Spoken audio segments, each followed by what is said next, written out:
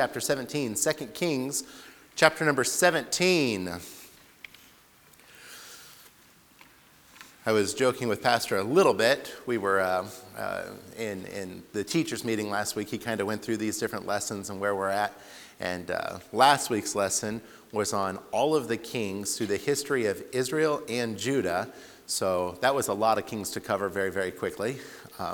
And then this week, it was on Israel goes into captivity, which is a very heavy, very long lesson, but also kind of touched on last week. And so I was like, wow, we get the fun one. So I did a little bit of research here. We'll get into that, but let's start at 2 Kings chapter number 17, verse number 1. It says, in the 12th year of Ahaz, king of Judah, began Hosea, the son of Elah, to reign in Samaria over Israel 9 years. And he did that which was evil in the sight of the Lord, like all of the other kings of Israel did, but not as the kings of Israel that were before him. Against him came up Shalmaneser, king of Assyria, and Hosea became his servant and gave him presents. And the king of Assyria found conspiracy in Hosea, for he had sent messengers to So, king of Egypt, and brought no presents to the king of Assyria, as he had done year by year. Therefore the king of Assyria shut him up and bound him in prison. And the king of Assyria came throughout all the land and went up to Samaria and besieged it 3 years. And by the way, just so you know, Samaria is the capital city, so they've surrounded the capital city. 3 years it's under siege. In the 9th year of Hosea, the king of Assyria took Samaria and carried Israel away into Assyria and placed them in Halah and in Harbor by the river of Gozan in the cities of the Medes. And so it was, the children of Israel had sinned against the Lord their God and had brought them out of the land of Egypt from under the hand of Pharaoh, king of Egypt, and had feared other gods, and walked in the statutes of the heathen, whom the Lord cast out before the children of Israel, and the kings of Israel, which they had made. And the children of Israel did secretly those things which were not right against the Lord their God, and they built them up high places in all their cities, from the tower of the watchman to the fenced city, and set them up images and groves, and in every high hill, and under every green tree. And there they burnt incense in all the high places, as did the heathen whom the Lord carried away before them, and wrought wicked things to provoke the Lord to anger. And I read all of those verses because I wanted you to see that they're kind of establishing here why they're going to go into captivity. They're serving all these false gods. This is what's going on with them. Jump down to the very last verse of this chapter. So he's going to talk about a bunch of the sins that they had done, a bunch of the false gods they had served. Verse 23. Until the Lord removed Israel out of his sight, as he had said by all his servants, the prophets. So was Israel carried away out of their own land to Assyria unto this day. Sorry, not last verse, but verse 23 there. Let's pray. Father, I do pray that you bless this thought. I pray, Father, that you'd help us, Lord, as we look at this idea of being carried away into captivity. I pray, Father, that you'd help us, Lord, to make an application to our own lives. And I pray, Father, that you'd help me be with Pastor this morning as he's preaching there in Ohio. I pray, Father, that you bless them. Services there. I pray, Father, that you be with us today. I pray, Father, that you meet with us, and I pray for all this in Jesus' name. Amen. So many of us are familiar if you've been, if you've read the Old Testament, especially the end of 2 Kings or the end of 2 Chronicles, and then we read in Ezra and Nehemiah and Esther, we read about some of this stuff about the captivity going on. It's helpful, though, for us to kind of understand. It gets a little confusing. So understand the nation of Israel split in half. There was a civil war, and they split in half. 10 tribes, the northern tribes, they kept the name Israel. Their capital moved to the city of Samaria.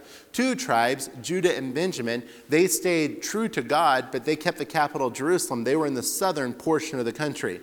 I know we say 10 tribes and 2 tribes, and it seems like there's a lot more of the 10 than there are the 2, but kind of think like if it was the United States, if like Texas and California split off, and then you had the other 48 states being their own thing, population-wise and almost landmass-wise, it's pretty similar. It's almost pretty similar as far as Judah and Israel. So they're pretty evenly matched. In fact, they're going to go to battle with each other quite a few times in their history, and sometimes Israel will kind of come out on top. Most of the time, Judah kind of comes out on top. So they go to battle quite a bit. This happens. Now, while this was going on, to the north of them, there's a city called Assur, A-S-S-U-R. Assur is a city-state. It's ruled by a warlord, if you will, whoever's the strongest dude. He's the guy who's in charge. And so different guys are going to take over this little city of Assur. And for hundreds of years, they basically just kind of rule the region around them. Then a couple of guys get a little bit greedy and they decide, hey, we're going to expand our borders out of the city of Assur, and we're going to go out further. A couple of the big name guys that we're probably familiar with are guys like Assur-banipal. So Assur, the city, Banipal, so the king or ruler from Assur. So Assur-banipal, or the great warrior from Assur, they come out and they began taking over the countries all around them. They would attack cities, one city at a time. Israel and Judah are a little different than most of the other cities that are there. Most of the rest of them are what we would call city-states. The city and then the land around it is ruled by the city that's there. So I take the city, I get the land that's with it. Again, in Israel and Judah, it's a little different because these are true kingdoms where I've got lots of land. Again, the conquest of Canaan and stuff helped with that. Eventually, we go through different kings that are ruling up there, and we go through some different guys. And the most powerful one was a dude named Tiglath-Pileser. Tiglath-Pileser, he comes in and he pushes, now we're going to call it Assyria. Assur, the city, Assyria. So Assyria, that's where we get that name, Assyria. So the Assyrian king, Tiglath-Pileser, he pushes the borders further than anyone had before. When he gets in there, he spreads from the Mediterranean Sea all the way into what's present-day Iran and Iraq, into Persia. He goes up north. He's touching almost into like the present-day, like almost present-day Russia areas. I mean, he's up past the Black Sea. I mean, he's way up north, and he starts working his way south. Now, while this is going on, remember, Israel and Judah, we think of them as like super powerful entities, but really in the big scheme of things, they weren't that great, like militarily. But just below them is Egypt, and nobody really wanted to go and mess with Africa and the Egyptians. So they didn't come that way because Israel and Judah were kind of a nice buffer between your African tribes and your Egyptians and the northern guys. And you also had Saudi Arabia over here on this side, and they had some pretty powerful armies of their own. So kind of in the middle of all that, kind of the crutch, you had to go through Israel and Judah to get anywhere else. So Tiglath-Pileser comes down and he tries his hand at taking over these guys. It does not work so well for him. He comes down, kind of attacks, things don't go so well. His son, a guy named Shalmaneser, comes down, and Shalmaneser comes in, and he's the one that, in fact, if you look at where we started in here, back down in verse number 3, it says, against him came up Shalmaneser, king of Assyria. So Tiglath-Pileser came down. He tried his hand at taking over Israel. Israel just capitulated. They basically said, hey, we'll just pay you money. You're like this great, powerful king. We don't want to mess with you. We don't want to mess with this. Tiglath-Pileser dies. Evidently, the Bible doesn't tell us, but evidently Hosea decided that, well, if the big bad king is dead, maybe his son is going to be a little bit less of a big bad king. Maybe we can, kind of cut him out and not pay him. And hey, let's make a deal with the Egyptians down south, have the Egyptians work with us, and this will work out okay. Well, that didn't set so well with Shalmaneser. He heard about what happened, and that's why he's going to besiege and take them over. So Shalmaneser is going to take over. Now, Shalmaneser himself did not physically come down and besiege the city for 3 years. Actually, his son, a guy named Sargon, S-A-R-G-O-N, Sargon II. Sargon's actually going to be boots on the ground. He's the one that's kind of in charge of the besieging army. So sometimes if you look in history, it'll say that Samaria fell to the Assyrians under Sargon, which is true. General Sargon, who's the prince, is the one that took the city, but Daddy Sennacherib is the one, Daddy Shalmaneser is the one that pushed this.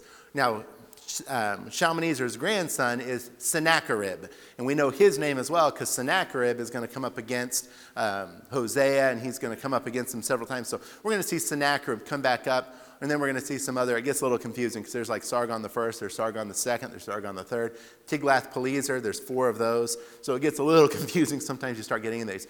What we need to understand is that Shalmaneser, while he's in there, and he is a very powerful ruler, he's moved their capital city. Nineveh had been, they kind of left Nineveh. They moved their capital city further north. He came back and reestablished Nineveh as the capital city and spent a lot of money and slave power to rebuild the city, and he's turning it into a major economic and political hub of the region. He's setting it up, and nobody dares stand up against him. He was definitely the big, strong warrior guy. And it was this Shalmaneser that God's going to use to get Israel back in line. And we'll refer to them as Israel to understand this is the northern 10 tribes of Israel, not Judah down below. And God's going to force them to go into captivity. This had been prophesied, that they'd been warned, they'd been told this was going to happen. Numerous prophets, numerous times. We're not going to take time today to go through everything that Isaiah and Elijah and even as far back as Moses had warned them. If you do this, this is what's going to happen to you. If you do this, this is what's going to happen to you. We saw it happen several times through the book of Judges. If you remember when we looked at the book of Judges, the children of Israel would go and they'd worship these false gods and then God would punish them. In that case, it was a much shorter captivity, if you will. You got to keep your land, but you've got to pay us tribute. And that would go on quite a bit throughout the book of Judges. And then a deliverer would raise up, and we would get Gideon, or we would get Samson or Shamgar. One of those judges would raise up and kind of deliver them from the oppression that was around them. That captivity was a little different. They got to keep their land. Under Shalmaneser, he's had enough. You don't get to keep your houses. I've had enough of this. We're not doing this. So he rounds them all up and drags them up north with him. And that was one of the things that the Assyrians, we won't get into the weeds as far as how the Assyrians conquered people, but just suffice to say, when the Assyrians conquered you, you knew you were conquered. If you weren't dead, you wished you were. I mean, it was bad. It was bad. They would stack up the skulls they would kill off all the males in the city, and they would stack the skulls up outside town. They would rape numerous people inside the city, and then they would leave, and then they would come back later, and all of those offspring that were in the city would then be half Assyrian, half whatever you were, and they would take those young ones, they would take them back and train them to be members of the Assyrian army. So that's how they got to be. So you need soldiers. Well, that's a good way of making soldiers, and they would get a lot of soldiers that way, and they would just kill off the competition, stack them up outside. I mean, it wasn't a fighting chance. And if they didn't like you, they would just destroy your city and burn it to the ground. I mean, that's the Assyrian way. And nobody messed with them. It just wasn't worth it. You're going to lose. You just can't miss them. So those are the guys that are going to come against Israel. Those are the guys that are going to come down, and they're the ones that are going to bring about this captivity. Today, though, less about the captivity of Israel and more about sometimes we get into captivity too. And that's what I want to kind of focus on this morning, is how we go into captivity too. So that's the history side. Now, if you've got your lesson there, I want you to look down. It says, application of Israel taken into captivity. I just want to look at these reasons that Israel went into captivity, and reasons sometimes they will go into captivity, and we've got a little bit more on this, but they went into captivity because of sin. My wife and I, over Thanksgiving, got a second puppy. Our second puppy is a German Shorthair, and she is a little monster. And so our little monster German Shorthair gets, if I can get her, this is her old small kennel. She's bigger than this one now. She barely would fit in here if we had to. But she gets sent to kennel a lot. Big sister doesn't have to go to the kennel as much. Our golden doodle, she's pretty well behaved. She's done. Little one, no, not so much. I woke up this morning and I have a little Apple connector that connects my Apple phone to an HDMI cable. $50 little white piece of plastic, and it was chewed the snot out of it. It's destroyed. So little puppy is riding out the morning service in her cage this morning. So she's locked up. She's in captivity. So she's locked up. Whenever we'll eat, big dog, she knows what to do. She'll go and sit in the other room. She still looks at you beggingly, but at least she's in the other room. Little one, she comes up and tries to climb into your lap and gets up on the table. She's tall enough now she can look at the food on the table and decides she wants some. It's not okay in our house. Dogs don't eat at people table, so dogs go to their cage. And so we just tell her, kennel, kennel. And she knows. Now she's learned. She gets thrown in the kennel. She gets locked up into captivity. And she gets locked in there and she doesn't like it. And she'll walk around and she checks all the way around there and she's learned she can't get out. She doesn't like it. And sometimes she'll whine in there, and that's also not okay. And so you don't whine. And we're working with her. But she gets locked in captivity. Unfortunately for us, sometimes we're kind of like that little puppy with God, right? We do things we know we shouldn't do. She knows better. I mean, I walked in this morning, I looked down, and there's that little thing on the floor, Kara. She looked at me, looked down, and then took off, to go and hide behind the chair or something, because she knows that's not okay. And she knew where she was going. A lot of times with God, we know better. In that first little instance in there, it says sin. There's a lot of times we know what we're doing is wrong. And for some reason, we think that God's just going to be okay with it. Maybe this time it'll be okay for me to chew on the thing I'm not supposed to chew on. Maybe this time it'll be okay for me to get into this thing I'm not supposed to get into. Maybe this time he's not going to care if I, chew up one of his shoes. Who's going to care? I mean, hey, it doesn't matter. Just put it out there. God's not going to be okay with it. He's never going to be okay with it. It's never going to work out that way. But for some reason we think, hey, maybe this time. And so what does God have to do? Kennel. And we get locked in that little kennel. And we don't like it. I don't like it. Trapped in the kennel. You lose some of those blessings that come from that. Probably the worst thing for little Cara is when she gets locked in the kennel and then the other one gets a dog bone. Oh, that is just like, ruthless and so inhumane. How dare you? How dare you reward the other one when I'm locked in my cage? This is the worst thing ever. Come on. And sometimes we sit and we look at God's blessing on people and we say, how is it that they're being blessed and I'm locked in a kennel? Sometimes I'm locked in that kennel because of sin. Sin gets me locked up. And we say, God, why am I in captivity? God, why is this? Well, you thought you could get away with it, and you didn't. The children of Israel, if we look at that passage, every city, in all the cities, in all the country, they were worshiping false gods in all the high places. Not one or two cities, not most of the cities, every city. Idolatry widespread, not just a little widespread. I mean, it was everywhere. Everybody was aware of it. And God said, no. It's not okay. That's not going to be okay. So sometimes it's sin that gets us in there. The next thing is Satan. And you can see letter B on there, Satan. And when it comes down to Satan, we understand that Satan is like a roaring lion walking about seeking whom he may devour. He's looking to see where he can gain advantage over us. And we know we're not supposed to be ignorant of the Satan's devices, the devil's devices. And we know we're supposed to beware of the wiles of the devil. And the devil does want to trap us up. He does want to get us caged up. But oftentimes when the devil cages us up, when the devil gets us down, it's not so much that the devil locks us in a cage. It's that we get locked in the cage because we succumb to the devil's temptation. And then God's the one that's put us in the cage. Remember what happened with Balaam and the talking donkey, how he couldn't curse the people. He tried and he couldn't curse the people. He couldn't curse the people. And Balak's like, stop blessing them. He's like, I can't help it. But if you really want God to, come down on them, get them to sin, send the women in, get the Midianites women, get them to sin, and then God will punish them way worse than you ever could. That's what Satan does to us. See, Satan tempts us. He tries to get us. Satan can't hurt us. Satan doesn't have the power to lock us up. But he knows, hey, if I can get them to sin, then God's going to lock them up. God's going to put them in there. There have been a few times we've been watching the pups, and little puppy will go and get into something she's not supposed to, and big sister will get involved, and they both get locked up.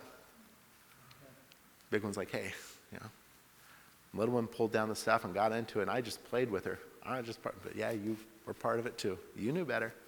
Nope. You're going in your cage too. You're locked up. The big one really is afraid of vacuums, and so we'll bring out the vacuum and put the vacuum in the room. That's punishment for her. She's very, very much. The little one has a lot more tenacity.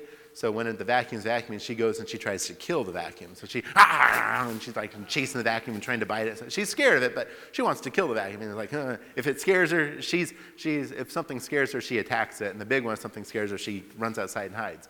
So a little bit different attitude. But there, we came in and we had this little, it's like a little massager thing. You push a button and it buzzes. And the big one did not like it. It sounds like a vacuum. It's small, but it sounds like a vacuum. Oh, she didn't like it. Little one, she would kind of chew on it some, but then she bit down right on the button and made it start buzzing. Like, oh my goodness. She flipped over backwards. She was gone like, oh boy, whoo. That scared her. One morning last week came in and that thing had been up on the counter in the kitchen, and one of them, probably the little one, had pulled it down, and it was like dead. It had been chewed up and like pieces were ripped off of it. It conquered. Somebody killed that thing. We're trying to figure out who killed that monster. Well, somebody killed it. Came in there. Pretty sure the little one did most of the work because, she's the chewer one. So, all right, girls. No. Picked it up. No. We don't do this. No. So they get spanked and stuff. So we're chasing down. No, girls, we're not doing this. I don't know which one of you did it, but no.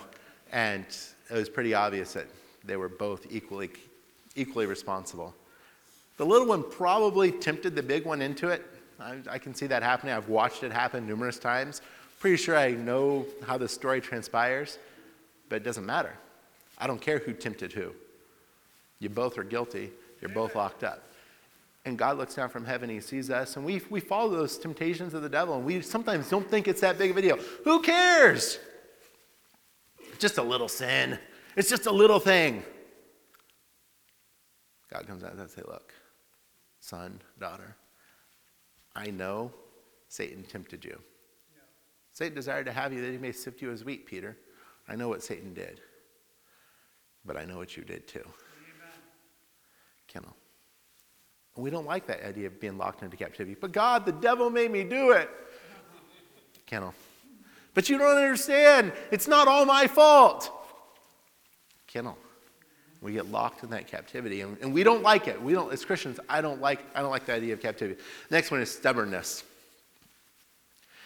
Sometimes we just won't do what we're supposed to do. We get stubborn. We get locked down. Through the years working with the kids in the Christian school, we've had a few come through that are very gifted in that stubborn department. So I don't know if they're taken after their parents or what it is, but boy, they're stubborn. I mean, they come in and, nope, not doing that. It's like, yes, you are. Nope, not doing that. And we've had runarounds. Ironically, it's usually the littler ones that are the more stubborn. As they get older, they get a little bit more sneaky in their stubbornness. You know, they'll just bite their tongue until they go home at 3:00. The little ones, like, no, they lock in. I'm not gonna. Nope, not gonna do it. Not gonna happen. You can't make me. And their teachers are bigger than them, and the principal's a lot bigger than them. And you're going to do it my way. It's going to happen. You're not going to win. I mean, you're 5. It's not going to happen, right? It's like, no, you're going to lose this battle. But they think, oh, man, I can do this. If I can just hold out, I can be stubborn. I got this. And sometimes that's how we are with God. Yes, amen. You're not going to win. I mean, he's God, right? I mean, we understand. I think logically we understand that.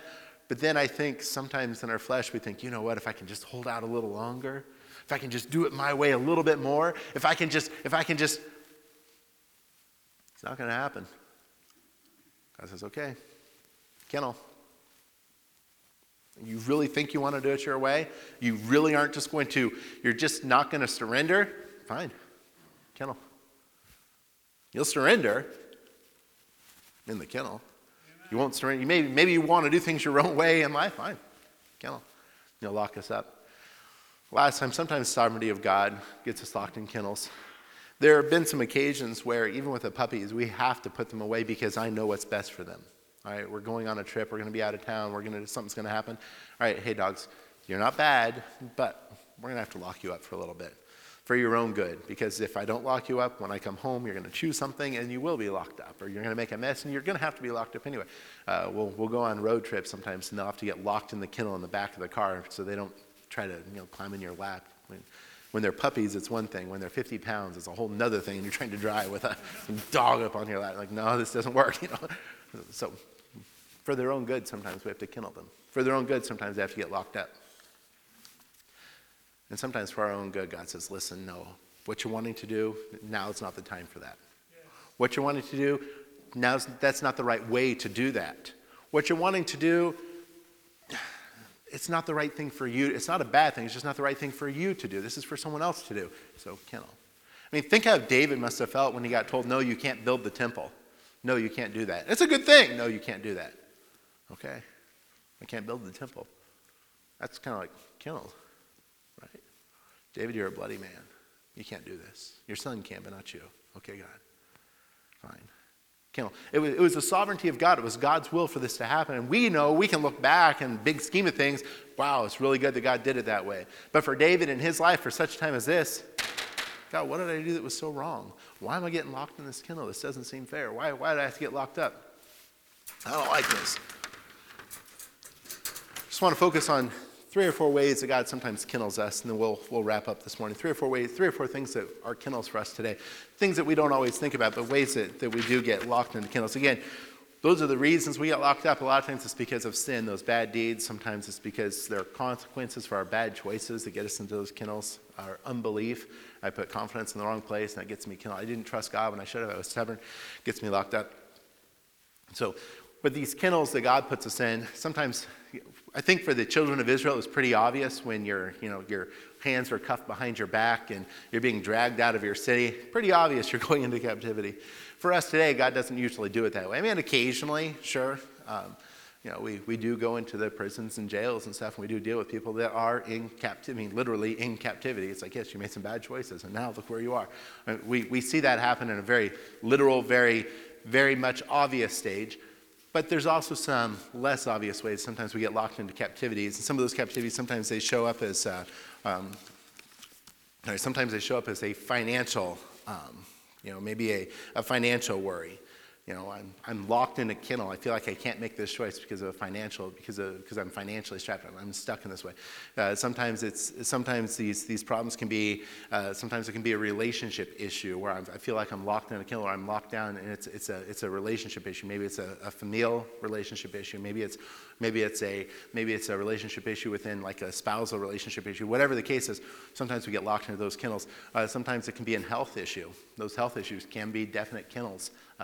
The school kids and I, we've been going back and forth playing softball this last summer. Way back in September, the second game we were playing, I hurt my knee. So something happened. My long term is my bursa is on top of my knee instead of underneath my knee where it's supposed to be. So it's been swollen since September, and here it is, almost February, and the knee is still swollen up there. And so I'm a little bit slower than I have been. And so it's like, and I've got to be a little cautious with it. So I'll ref basketball. So I was reffing basketball on Friday when the boys were playing. So running up and down the court and stuff. And I've got a knee brace on, and I've got a knee brace on over that knee brace that's on there. So running up and down the court and stuff. And the guys are like, the guys kind of give me a hard time a little bit about, Brother Daniels, you're getting a little old for this, don't you think? And it's a little bit true. At my age sometimes can become a captivity thing. Our health can be a captivity thing. It restricts what we can do. And so those restrictions that come in there, those are things, and sometimes God uses those to restrict us a little bit. And again, sometimes it's because of the sin. Sometimes it's because of succumbing to Satan's temptation. Sometimes it is just God's sovereignty. Hey, for you, no. Let's just say no. There have been some times where I've really wanted to do something, but probably not the best thing to do on this leg right now. I don't want to have to go in and have it worked on. I don't want to have to have a surgery done. So you know what? I think I'm just going to not. I'm going to err on the side of not. Restrictive. I don't get to do what I want to do. Restrictive. Captivity. And those restrictions that come into place, we don't always think about them as that way, but that's what they are. And oftentimes, here's what we do. In our human minds, I want to get out of this captivity. So what am I going to do to get out of this captivity? And we saw this is what happened with Hosea. Hosea said, how do I get out of this captivity? I know what I'll do. I'm going to head down to Egypt. I'm going to get Egypt to help me out. Egypt, picture of the world. I'm going to get the world to help me out of this problem. God's not happy with me. I think I know what to do. I'm going to double down, Why not? And we do the same thing sometimes. I want to get out of my captivity that's in there. And we think, sometimes we think maybe a move, that will fix it. If I just move my physical location, if I leave this town and go somewhere else, my problems will be solved. Sometimes we think maybe it's a relationship thing. If I just change my relationship, if I just change the situation, that will fix all of my problems. I'll be happy and all the restrictions will be gone. A job change. If I just quit this job and get a better job, all my problems will be gone. Unfortunately, it doesn't work that way. Turns out billionaires have problems. Thousandaires have problems. $2 heirs have problems. I mean, it doesn't matter. Everybody's got problems. People in Kansas have problems. People in Texas have problems. People in California have problems. People in Mexico have problems. You leave the country, it doesn't matter. Problems chase you. Who knew? People with big families have problems. People with small families have problems. Single people have problems. Married people have problems. Changing your relationship status doesn't take away the problems. Who knew? But in our mind, sometimes we think, if I could just do this, that will fix my problem. That will make me happy. The pastor preached the other day about peace. That will bring me the peace. That will get me out of this captivity, out of this cage that I'm in.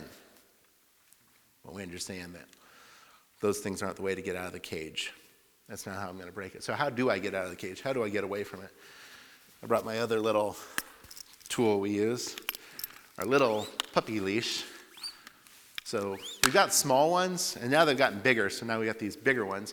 And we'll chain the two dogs together sometimes when we go out for our walks. And so we'll chain them together. Oh, that's about how far she gets out.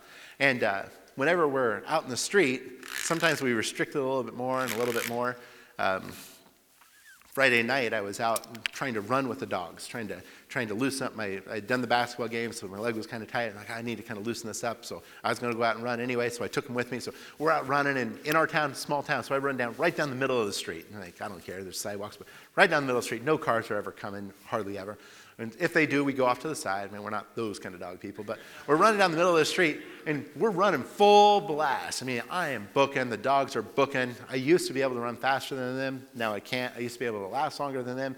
Now I can't. Their endurance is way up there. I'm not even close. We're running full blast down the street, running. And the little one is not quite as intelligent as the big one, and she ran off to the side, and we're running down the street full blast. There's a mailbox stand right about here. We're running full blast, and poof, we go this way, and she's over here, and she decides to go this way, and whoop, her little leash thing got wrapped around the mailbox thing.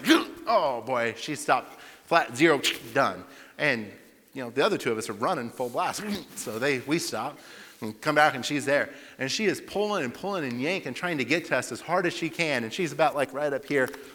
But you get the picture, right? She's like this, and she is pulling so hard on this stupid chain, trying to get to us, like, car, stop. She is freaking out because, hey, you guys are over there. I was running. What happened? What did I do? This wrong? And she's jumping and pulling and yanking and pulling. We finally get over here. Car, calm down. Come here. You're going to come around here. We're pulling on the leash, pulling on the thing. So then she figures out, I've got to run around the pole. So then she runs around the pole, but she doesn't go around just once. She goes around twice. So now she's like this. Now she's pulling this way, and it's still not working. Now she's really upset. Like, what on earth is going on? And she can't figure out how to get out of this situation. Finally, I had to come over there, unwrap her, set her all up, and then take off going again. The second time we took off running, she was very hesitant. She did not like the idea of going. So the big one takes off, and I'm like, all right, let's go. And she's like behind us the whole time, kind of trailing behind, like, okay, whatever happened that last time, I don't want it to happen again. I don't like that. She tried to figure her own way out of the situation. How do I get out of these situations when I do get in captivity? Last thing, we'll wrap up here. The first thing I need to do, remember this, Jesus led captivity captive. That's who God is. That's who Christ is. I know we like to, sometimes it becomes kind of a cliche that Jesus is the answer to everything, or Jesus is the answer to this. But in this instance, he actually is the answer. I'm sorry, there's no other way around it. Ultimately, our sin that leads us captive, and ultimately we're looking at the captivity of hell. The way to get released from that is through accepting Jesus Christ our Savior, right? But then, this kind cometh forth, but by prayer and fasting. There will be some times in life where we're going to get wrapped up, we're going to get captived up, and the only way out of that situation is through prayer and through fasting. That's the only way to get out of that situation. I want out of that captivity. That's what it's going to take. The second way to get out of that captivity, again, it's another cliche or another thing we hear all the time, but see, I'm going to have to accept the biblical promises. Bible promises. Oftentimes I get locked in captivity because I didn't have faith where I should have had my faith. Why did all these people get in all this trouble? Look at what they were doing. They were putting their faith in the wrong places. Faith in this false god, faith in this false god, faith in the high places. They were trusting everything else. Shoot, we're going to trust the king of Egypt to help us. They're trusting everything that they needed to trust except the one they should have been trusting in the first place, which was God Almighty. They put their faith all in the wrong spot. And we do the same thing. Say, I put my faith in this, I put my faith in that, and I don't put my faith in God's word. Oh, well, the news said this. Oh, well, the doctor said this. Oh, well, my boss said this. Oh, well, the financial planner says I should do this. And we put our faith in all of these other places, but I don't put my faith in God's word. And faith comes by hearing, and hearing by the word of God. The more God's word I study, the more times I put my faith in God's word, the easier it is for me to stay out of those captive situations. Or if I am captive, that's how I get out of that captive situation. So first of all, it's going to take it's going to take Jesus Christ. It's going to take God. I'm going to have to get forgiveness. I'm going to have to through prayer and fasting, get out of that. Second thing it's going to take trust in God's word. The last thing it's going to take, and this is, again, kind of on the nose there, but whatever we did to get us in captivity in the first place, don't do that, right? It's pretty obvious, you would think, like, dog, you got locked in the kennel because you chewed on a shoe, so let's not do that again. They're dumb. Next day, there they are with a shoe. Again, back in the kennel. Here we go again. Like, come on, dog, when are you going to learn? We don't do this. When are you going to learn? Unfortunately for us, God looks down from heaven. He says, come on, guys. When are you going to learn? Just leave it alone. Just stop with that. I don't like locking you in the kennel. I'd rather have you be free. But if you can't be trusted to be free, I'm going to have you safe over free. So, kennel. Just don't do that thing that got you locked in there. And don't flirt with it either. That's what we like to do, right? It's like, well, I know this is bad, but I'm going to get as close as I can to it. You know, the dogs will come and they'll sit and they'll look at the shoe. They get a little closer. And they're right by the shoe. And then they'll lick the shoe a little bit. They know what's going to happen. You know what's going to happen. I know what's going to happen. They get right up next to it. And just a little nibble. And then before you know it, back in the kennel all over again.